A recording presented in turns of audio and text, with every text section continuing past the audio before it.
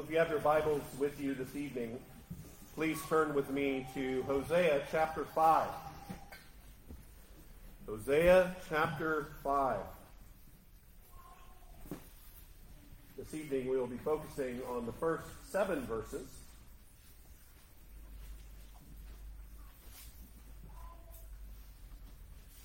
Hosea chapter 5. Before we hear the reading and preaching of God's word, join me again in prayer. Our gracious God and Heavenly Father, your word is wonderful to us. We thank you, Lord, that in it you guide our every step. You convict our hearts.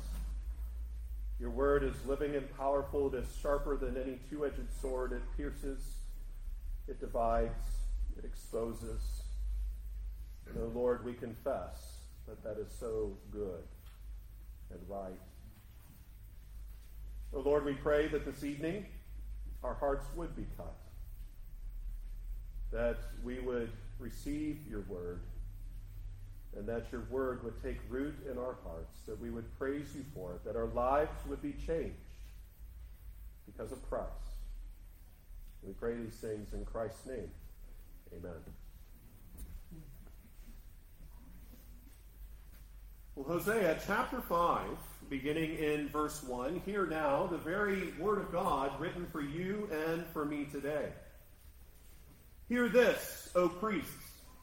Give heed, O house of Israel. Give ear, O house of the king. For yours is the judgment, because you have been a snare to Mizpah, and a net spread on Tabor. The revolters are deeply involved in slaughter, though I rebuke them all. I know Ephraim, and Israel is not hidden from me. For now, O Ephraim, you commit harlotry. Israel is defiled. They do not direct their deeds toward turning to their God, for the spirit of harlotry is in their midst, and they do not know the Lord. The pride of Israel testifies to his face, therefore Israel and Ephraim stumble in their iniquity. Judah also stumbles with them. With their flocks and herds, they shall go to seek the Lord, but they will not find him. He has withdrawn himself from them.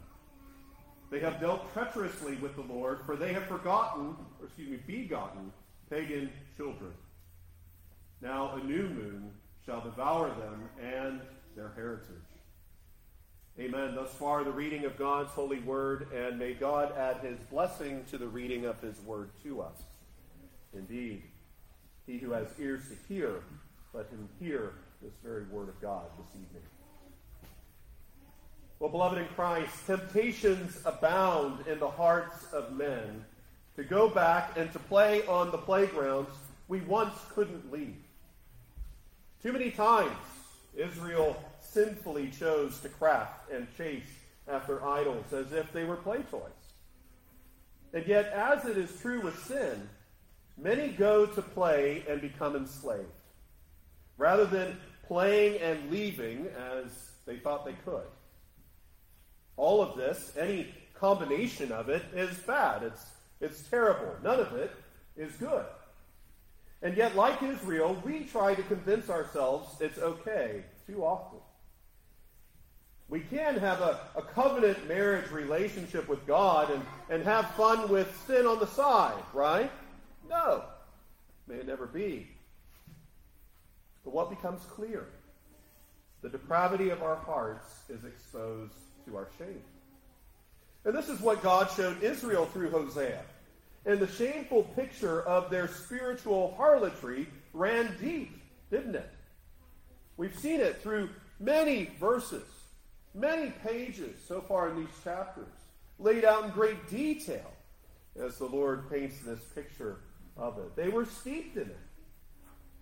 It was like they were drunk with it.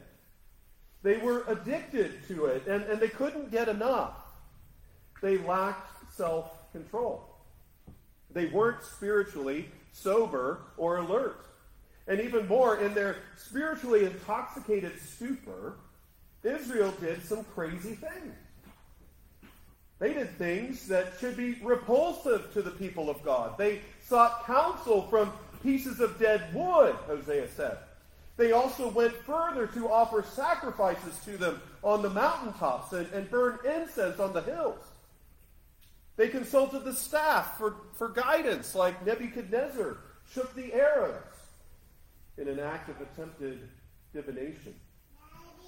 And because of the great and grave sins of the fathers, the sins of that generation, God said that their children would fall in the same ways.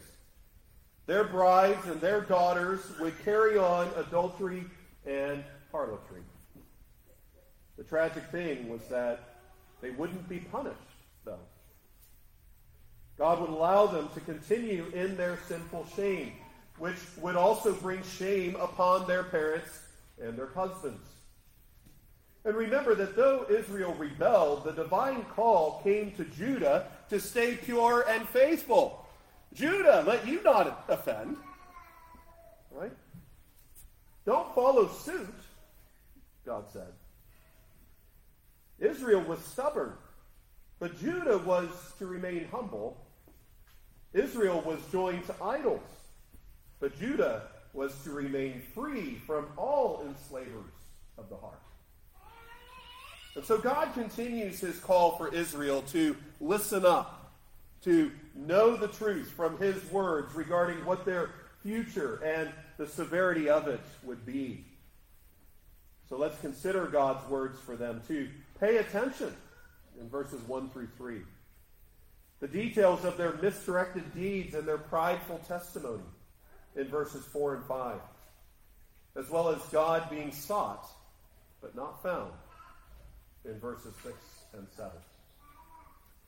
Look with me at 1a. The Lord is very clear. Hear this, O priests.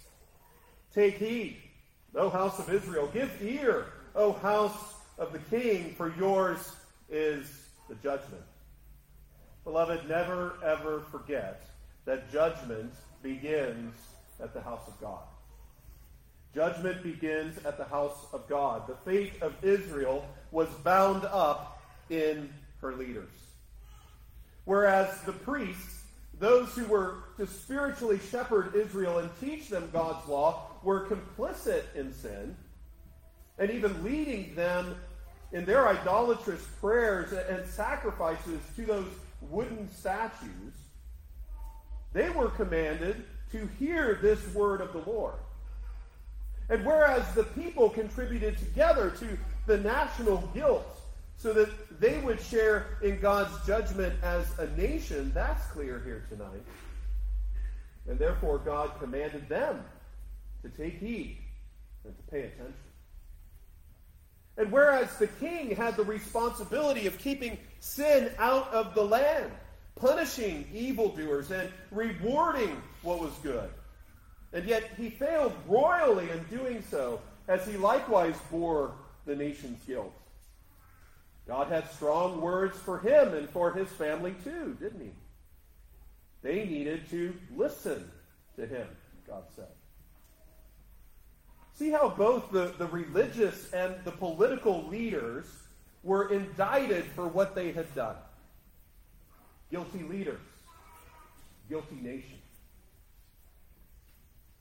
So go the leaders of the nation, so goes the nation, oftentimes. Even so, as we consider the house of God, so goes the pulpit, so goes the church, so goes the session, so goes the church. Leaders are held to a high standard by God.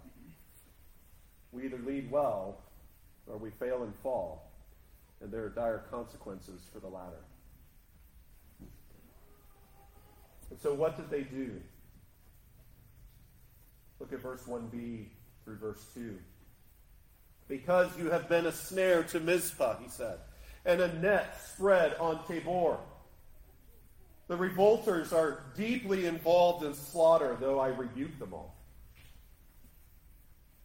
So God indicted the leadership of the nation because they had entrapped the people like a hunter sets traps for birds and for other prey in high places.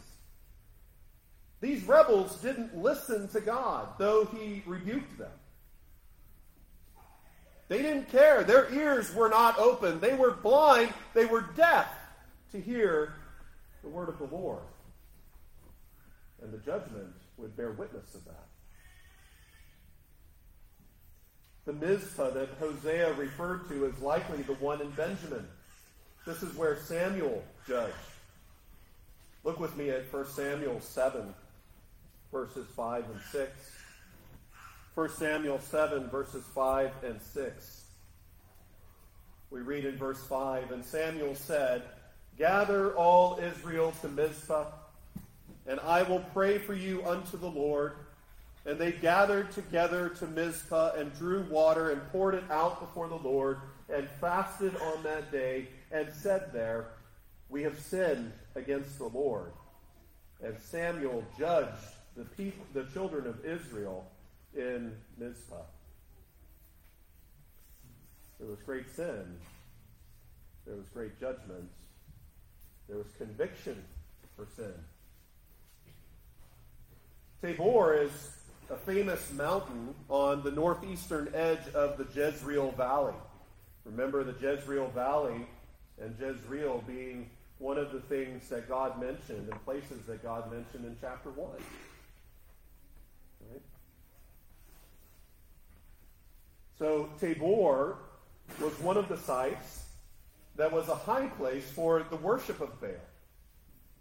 And therefore, an important lesson for us today is that those who lure and entice men and women to sin are to be looked at and considered as snares and nets to them. That are to be considered traps. For indeed, that's what they are. Watch out for them. Watch out for them. They may be people that we consider our friends. And yet godly friends won't lure and entice others to sin. They won't set the trap, walk you to it, and yank the rope when your foot is in the loop or you're standing on the net. Keep that in mind. Such entrappers of God's people pretend friendship. Such entrappers of God's people can often pretend good leadership. They're smooth talk. They tend to do the will of the people, or so it looks. They keep the people happy and pacified, while more nefarious things are going on underneath. They pretend to have your good and best interests in mind, but their words and their actions show that they don't, in truth. But take comfort that God will judge such sinners and their sin. We see that here. Pray for them, that they would repent and turn to Christ.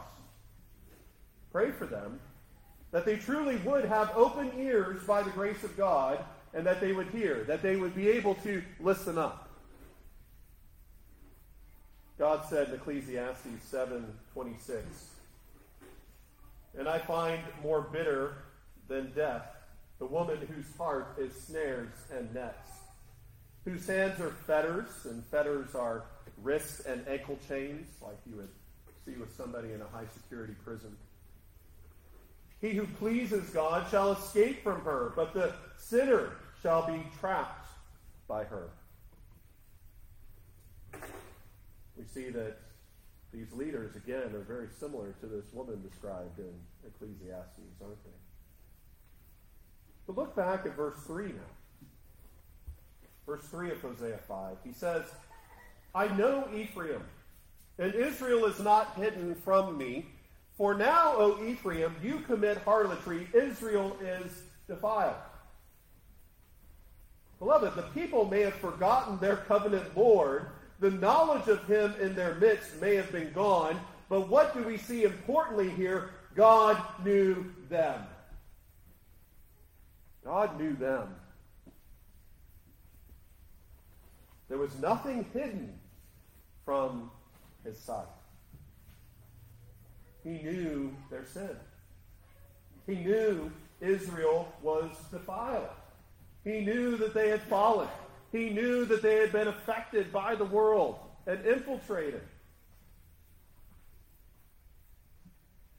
It was because of his deep and revealing knowledge of them that they would be punished. In Amos chapter 3, verse 2, we read this: "You only have I known of all the families of the earth," the Lord said. "Therefore I will punish you for all your iniquities." My friends, never forget that God knows you too. He knows your sin. He knows the details and the depths of your known and secret faults. There is nothing in us that is hidden from him.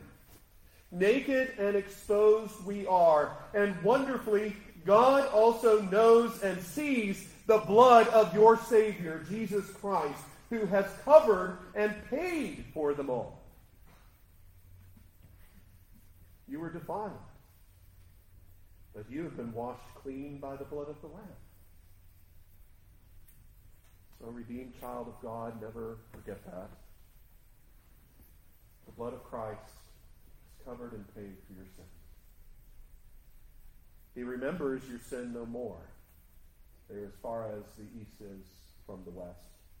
Gloriously, God knows you as a precious lamb in his fold. For he has made you that, and he has brought you into that. To be known by the living God, even great sinners as we are. To be known by the living God, and for that to be a wonderful thing. Because of Christ. You hear Christ's voice, and you follow him. That's what is true of his people.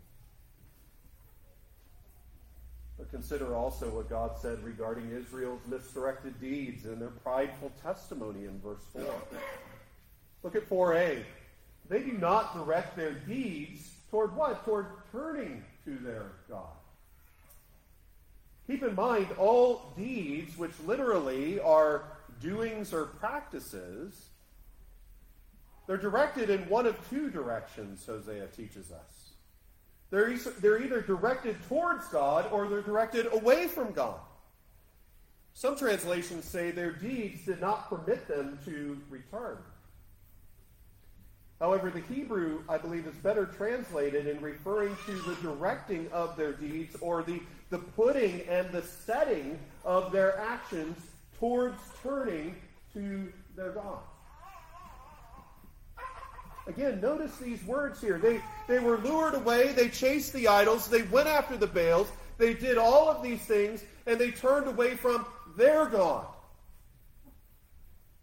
And here he's saying, they didn't direct their deeds toward turning to their God.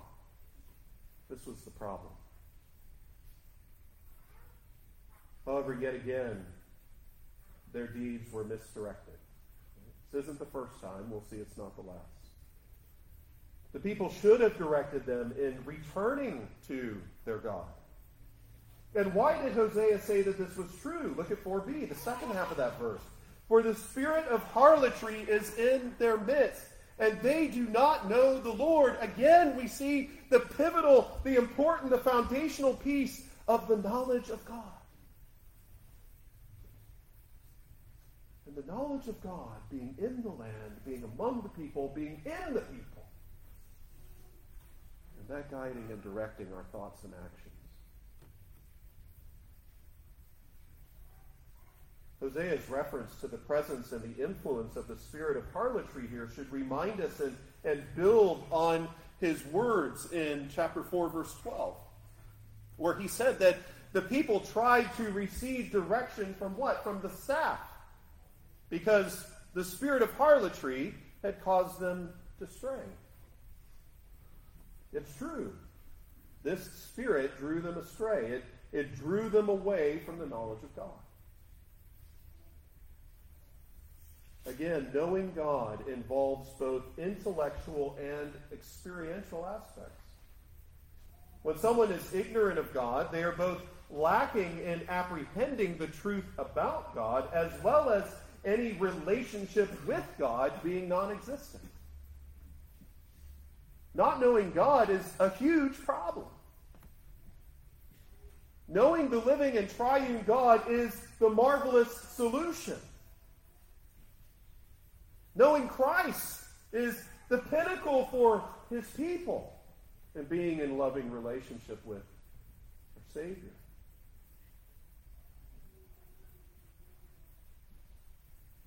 And what do we know that is also true in regards to this? There is no knowledge of God apart from Christ. There is no knowledge of God apart from Christ. Turn with me to Matthew 11, verses 27 through 30, and awe in and take joy in Jesus' words here. He says, "All things have been delivered to me by my Father, and no one knows the Father except the Son, nor does anyone know the Father except the Son, and the one to whom the Son wills to reveal him. Come to me, all you who labor and are heavy laden, and I will give you rest. Take my yoke upon you and learn from me, for I am gentle and lowly in heart. You will find rest for your souls, for my yoke is easy and my burden is light." No one knows the Son except the Father. No one knows the Father except the Son, and the one to whom the Son wills to reveal him. And so he calls us to come. Come, I will show you the Father. I will show you him as you see me, Jesus says. But look at God's words in verse 5 of Hosea 5. He said, "The pride of Israel testifies to his face. Therefore Israel and Ephraim stumble in their iniquity. Judah also stumbles with them." You know, time and again, really every time, the dire consequences of pride become so clear in the lives of sinful people. Pride serves as a witness against the sinner that he is a rebel against God and his government. And as pride comes before a fall, Proverbs 16:18 teaches us, Israel stumbled in their sin. And sadly, though God called Judah to not offend, to not follow in Israel's footsteps in chapter 4, verse 15, we are told that they did just that, aren't we? Judah would stumble with Israel. And yet there would come a time when the people would come to their senses, Hosea said, by the grace of God. Remember the words of Isaiah in Isaiah 55, 6 and 7. "Seek the Lord while he may be found.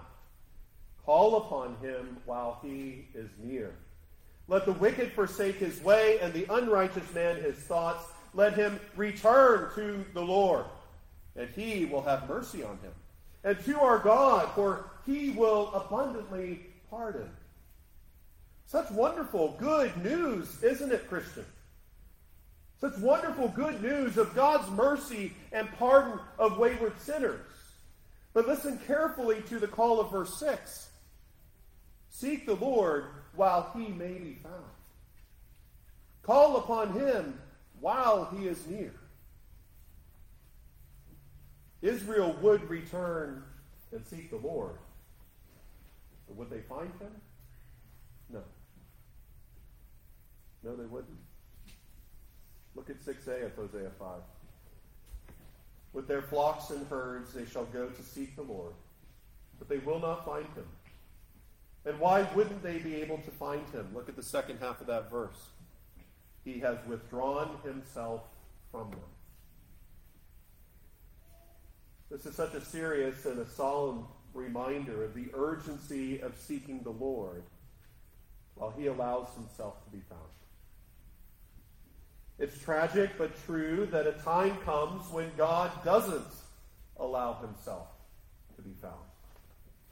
Proverbs 1:28. "Then they will call on me, but I will not answer.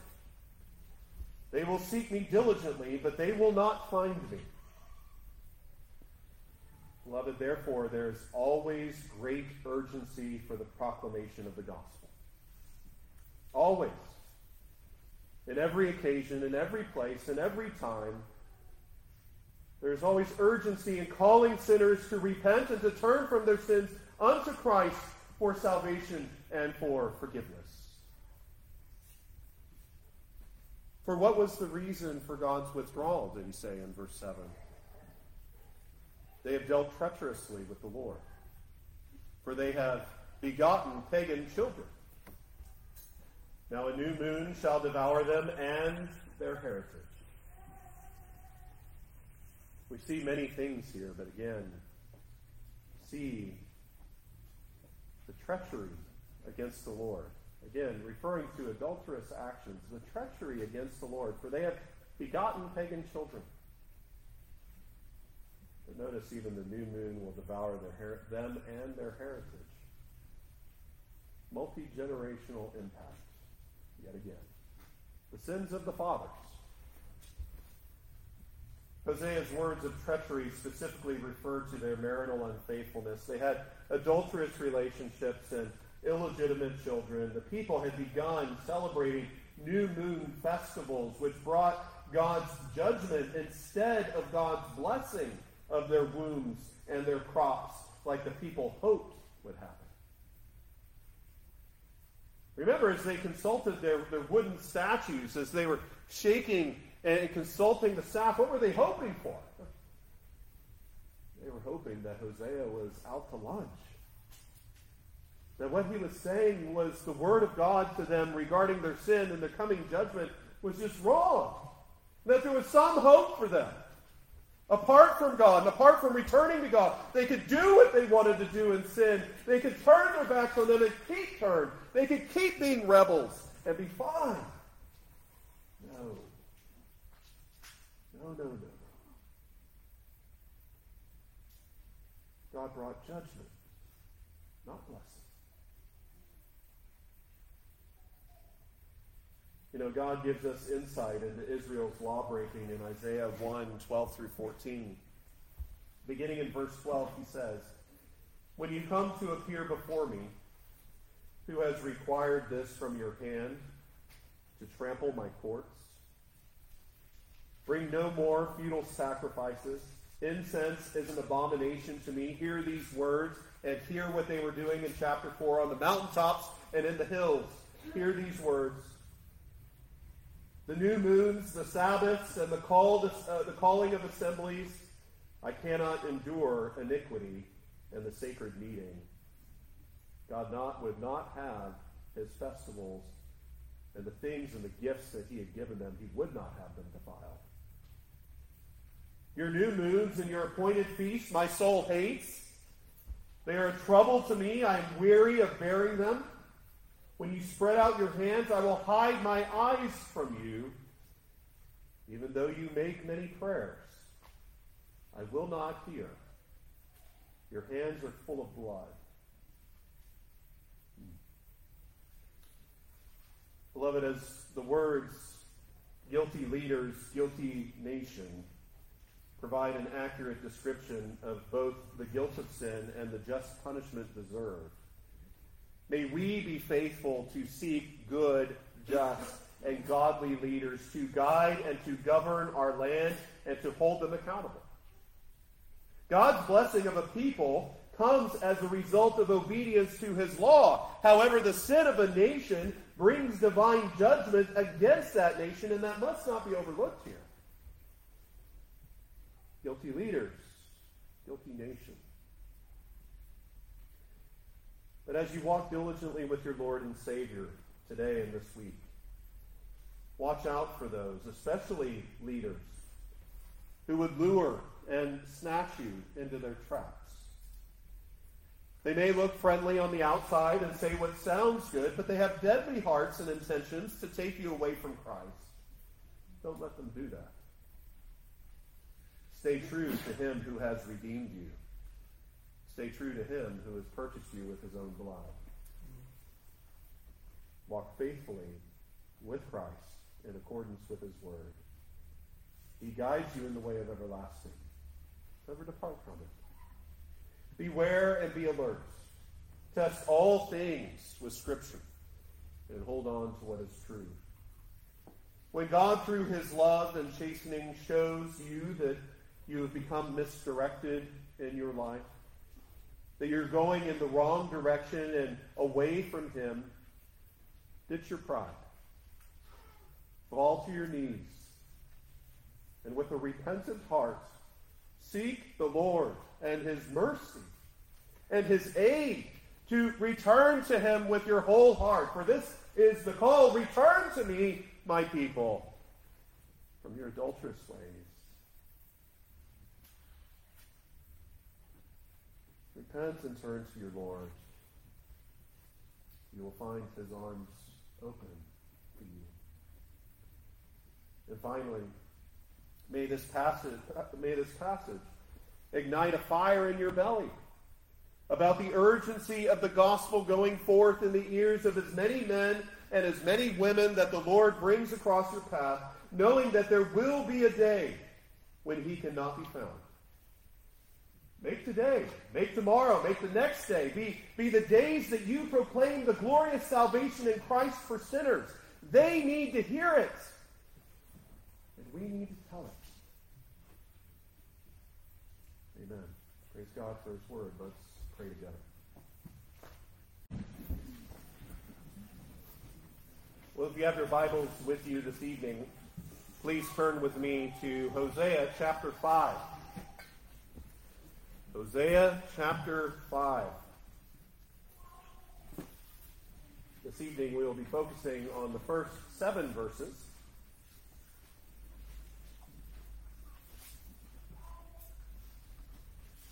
Hosea chapter 5. Before we hear the reading and preaching of God's word, join me again in prayer. Our gracious God and Heavenly Father, your word is wonderful to us. We thank you, Lord, that in it you guide our every step. You convict our hearts. Your word is living and powerful. It is sharper than any two-edged sword. It pierces, it divides, it exposes. And, oh Lord, we confess that that is so good and right. Oh Lord, we pray that this evening our hearts would be cut, that we would receive your word, and that your word would take root in our hearts, that we would praise you for it, that our lives would be changed because of Christ. We pray these things in Christ's name. Amen. Well, Hosea chapter 5, beginning in verse 1, hear now the very word of God written for you and for me today. Hear this, O priests. Give heed, O house of Israel. Give ear, O house of the king. For yours is the judgment, because you have been a snare to Mizpah, and a net spread on Tabor. The revolters are deeply involved in slaughter, though I rebuke them all. I know Ephraim, and Israel is not hidden from me. For now, O Ephraim, you commit harlotry. Israel is defiled.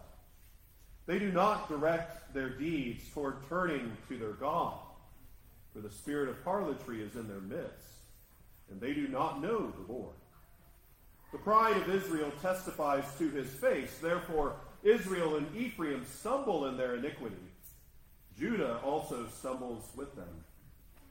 With their flocks and herds, they shall go to seek the Lord, but they will not find him. He has withdrawn himself from them.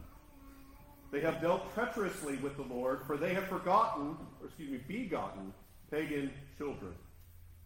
Now a new moon shall devour them and their heritage. Amen. Thus far, the reading of God's holy word, and may God add his blessing to the reading of his word to us. Indeed, he who has ears to hear, let him hear this very word of God this evening. Well, beloved in Christ, temptations abound in the hearts of men to go back and to play on the playgrounds we once couldn't leave. Too many times Israel sinfully chose to craft and chase after idols as if they were play toys. And yet, as it is true with sin, many go to play and become enslaved, rather than playing and leaving as they thought they could. All of this, any combination of it, is bad. It's terrible. None of it is good. And yet, like Israel, we try to convince ourselves it's okay too often. We can have a covenant marriage relationship with God and have fun with sin on the side, right? No. May it never be. But what becomes clear? The depravity of our hearts is exposed to our shame. And this is what God showed Israel through Hosea. And the shameful picture of their spiritual harlotry ran deep, didn't it? We've seen it through many verses, many pages so far in these chapters, laid out in great detail as the Lord paints this picture of it. They were steeped in it. It was like they were drunk with it. They were addicted to it, and they couldn't get enough. They lacked self-control. They weren't spiritually sober or alert. And even more, in their spiritually intoxicated stupor, Israel did some crazy things. They did things that should be repulsive to the people of God. They sought counsel from pieces of dead wood, Hosea said. They also went further to offer sacrifices to them on the mountaintops and burn incense on the hills. They consulted the staff for guidance, like Nebuchadnezzar shook the arrows in an act of attempted divination. And because of the great and grave sins of the fathers, the sins of that generation, God said that their children would fall in the same ways. Their brides and their daughters would carry on adultery and harlotry. The tragic thing was that they wouldn't be punished, though. God would allow them to continue in their sinful shame, which would also bring shame upon their parents and their husbands. And remember that though Israel rebelled, the divine call came to Judah to stay pure and faithful. Judah, let you not offend. Right? Don't follow suit, God said. Israel was stubborn, but Judah was to remain humble. Israel was joined to idols, but Judah was to remain free from all enslavers of the heart. And so God continues his call for Israel to listen up, to know the truth from his words regarding what their future and the severity of it would be. So let's consider God's words for them to pay attention in verses 1 through 3. The details of their misdirected deeds and their prideful testimony in verses 4 and 5, as well as God being sought but not found in verses 6 and 7. Look with me at 1a. The Lord is very clear. Hear this, O priests. Take heed, O house of Israel. Give ear, O house of the king, for yours is the judgment. Beloved, never ever forget that judgment begins at the house of God. Judgment begins at the house of God. The fate of Israel was bound up in her leaders. Whereas the priests, those who were to spiritually shepherd Israel and teach them God's law, were complicit in sin, and even leading them in their idolatrous prayers and sacrifices to those wooden statues. They were commanded to hear this word of the Lord. And whereas the people contributed together to the national guilt so that they would share in God's judgment as a nation, that's clear here tonight. And therefore God commanded them to take heed and to pay attention. And whereas the king had the responsibility of keeping sin out of the land, punishing evildoers and rewarding what was good, And yet he failed royally in doing so, as he likewise bore the nation's guilt. God had strong words for him and for his family too, didn't he? They needed to listen to him, God said. See how both the religious and the political leaders were indicted for what they had done. Guilty leaders, guilty nation. So go the leaders of the nation, so goes the nation, oftentimes. Even so, as we consider the house of God, so goes the pulpit, so goes the church, so goes the session, so goes the church. Leaders are held to a high standard by God.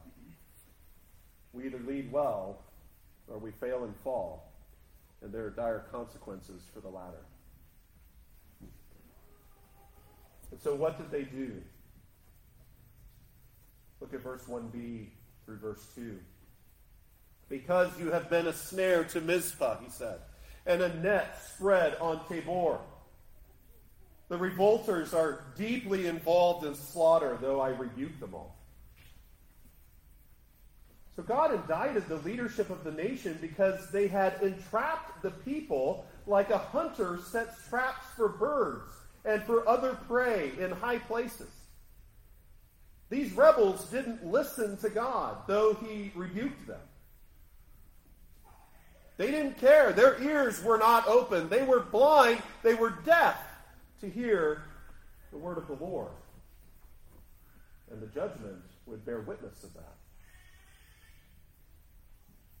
The Mizpah that Hosea referred to is likely the one in Benjamin. This is where Samuel judged. Look with me at 1 Samuel 7, verses 5 and 6. 1 Samuel 7, verses 5 and 6. We read in verse 5, And Samuel said, Gather all Israel to Mizpah, and I will pray for you unto the Lord. And they gathered together to Mizpah and drew water and poured it out before the Lord and fasted on that day and said there, We have sinned against the Lord. And Samuel judged the children of Israel in Mizpah. There was great sin. There was great judgment. There was conviction for sin. Tabor is a famous mountain on the northeastern edge of the Jezreel Valley. Remember the Jezreel Valley and Jezreel being one of the things that God mentioned and places that God mentioned in chapter 1. Right? So Tabor was one of the sites that was a high place for the worship of Baal.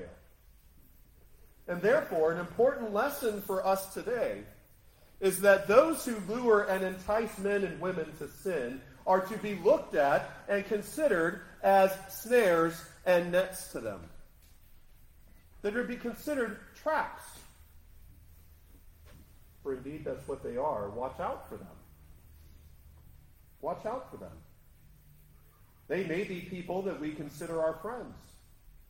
And yet godly friends won't lure and entice others to sin. They won't set the trap, walk you to it, and yank the rope when your foot is in the loop or you're standing on the net. Keep that in mind. Such entrappers of God's people pretend friendship. Such entrappers of God's people can often pretend good leadership. They're smooth talk. They tend to do the will of the people, or so it looks. They keep the people happy and pacified, while more nefarious things are going on underneath. They pretend to have your good and best interests in mind, but their words and their actions show that they don't, in truth. But take comfort that God will judge such sinners and their sin. We see that here. Pray for them that they would repent and turn to Christ. Pray for them That they truly would have open ears by the grace of God, and that they would hear, that they would be able to listen up. God said in Ecclesiastes 7:26, "And I find more bitter than death the woman whose heart is snares and nets, whose hands are fetters," and fetters are wrist and ankle chains, like you would see with somebody in a high-security prison. "He who pleases God shall escape from her, but the sinner shall be trapped by her." We see that these leaders, again, are very similar to this woman described in Ecclesiastes, aren't they? But look back at verse 3 now. Verse 3 of Hosea 5. He says, "I know Ephraim, and Israel is not hidden from me. For now, O Ephraim, you commit harlotry. Israel is defiled." Beloved, the people may have forgotten their covenant Lord. The knowledge of him in their midst may have been gone. But what do we see importantly here? God knew them. God knew them. There was nothing hidden from his sight. He knew their sin. He knew Israel was defiled. He knew that they had fallen. He knew that they had been affected by the world and infiltrated.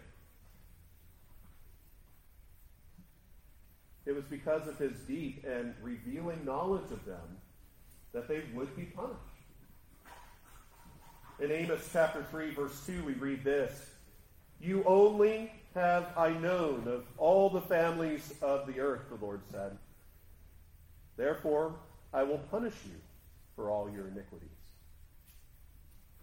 My friends, never forget that God knows you too. He knows your sin.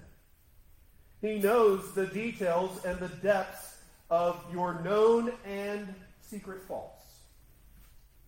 There is nothing in us that is hidden from him. Naked and exposed we are, and wonderfully, God also knows and sees the blood of your Savior, Jesus Christ, who has covered and paid for them all. You were defiled, but you have been washed clean by the blood of the Lamb. A redeemed child of God, never forget that. The blood of Christ has covered and paid for your sin. He remembers your sin no more, there as far as the east is from the west. Gloriously, God knows you as a precious lamb in his fold, for he has made you that, and he has brought you into that.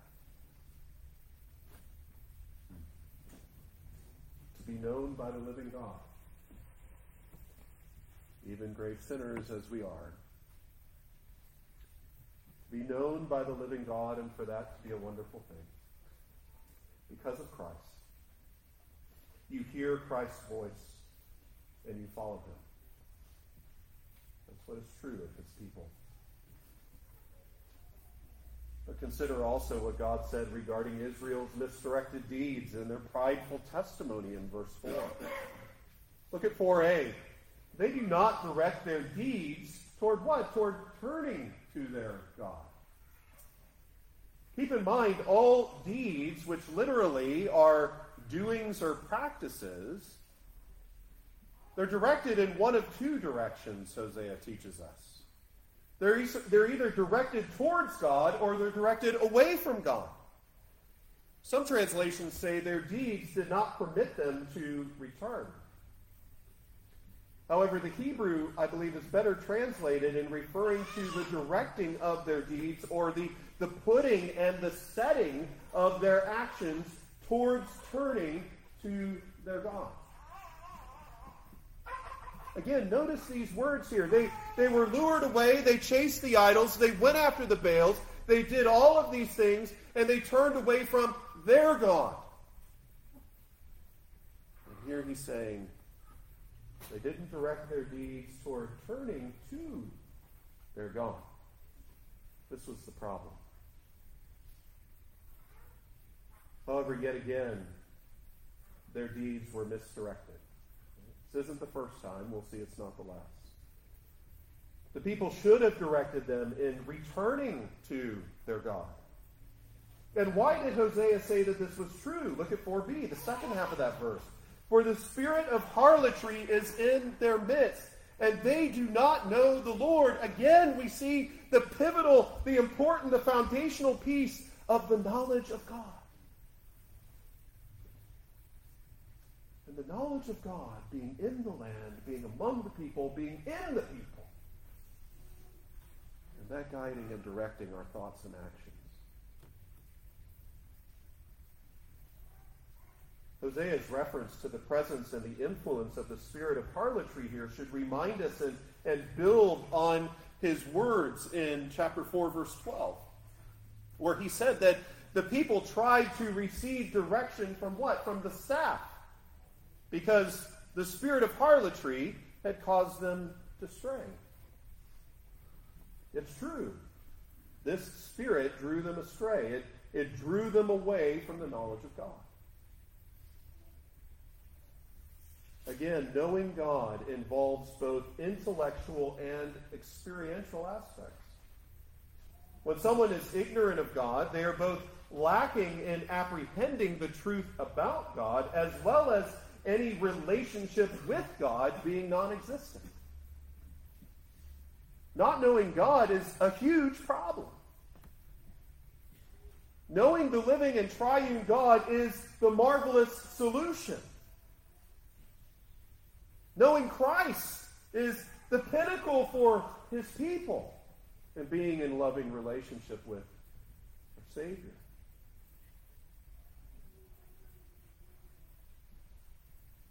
And what do we know that is also true in regards to this? There is no knowledge of God apart from Christ. There is no knowledge of God apart from Christ. Turn with me to Matthew 11, verses 27 through 30. And awe in and take joy in Jesus' words here. He says, "All things have been delivered to me by my Father. And no one knows the Father except the Son. Nor does anyone know the Father except the Son, and the one to whom the Son wills to reveal him. Come to me, all you who labor and are heavy laden, and I will give you rest. Take my yoke upon you and learn from me, for I am gentle and lowly in heart. You will find rest for your souls. For my yoke is easy and my burden is light." No one knows the Son except the Father. No one knows the Father except the Son, and the one to whom the Son wills to reveal him.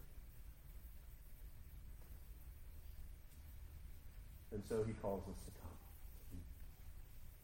Come, I will show you the Father. I will show you him as you see me, Jesus says. But look at God's words in verse 5 of Hosea 5. He said, "The pride of Israel testifies to his face. Therefore Israel and Ephraim stumble in their iniquity. Judah also stumbles with them." You know, time and again, really every time, the dire consequences of pride become so clear in the lives of sinful people.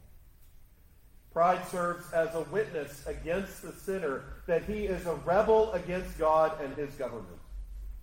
And as pride comes before a fall, Proverbs 16:18 teaches us, Israel stumbled in their sin. And sadly, though God called Judah to not offend, to not follow in Israel's footsteps in chapter 4, verse 15, we are told that they did just that, aren't we? Judah would stumble with Israel. And yet there would come a time when the people would come to their senses, Hosea said, by the grace of God. Remember the words of Isaiah in Isaiah 55, 6 and 7. "Seek the Lord while he may be found. Call upon him while he is near. Let the wicked forsake his way, and the unrighteous man his thoughts. Let him return to the Lord, and he will have mercy on him. And to our God, for he will abundantly pardon. Such wonderful, good news, isn't it, Christian? Such wonderful, good news of God's mercy and pardon of wayward sinners. But listen carefully to the call of verse 6. Seek the Lord while he may be found. Call upon him while he is near. Israel would return and seek the Lord. But would they find him? No. No, they wouldn't. Look at 6a of Hosea 5. With their flocks and herds they shall go to seek the Lord, but they will not find him. And why wouldn't they be able to find him? Look at the second half of that verse. He has withdrawn himself from them. This is such a serious and a solemn reminder of the urgency of seeking the Lord while he allows himself to be found. It's tragic but true that a time comes when God doesn't allow himself to be found. Proverbs 1:28. Then they will call on me, but I will not answer. They will seek me diligently, but they will not find me. Beloved, therefore, there is always great urgency for the proclamation of the gospel. Always. In every occasion, in every place, in every time, there is always urgency in calling sinners to repent and to turn from their sins unto Christ for salvation and for forgiveness. For what was the reason for God's withdrawal, did he say in verse 7? They have dealt treacherously with the Lord, for they have begotten pagan children. Now a new moon shall devour them and their heritage. We see many things here, but again, see the treachery against the Lord. Again, referring to adulterous actions, the treachery against the Lord, for they have begotten pagan children. But notice even the new moon will devour them and their heritage.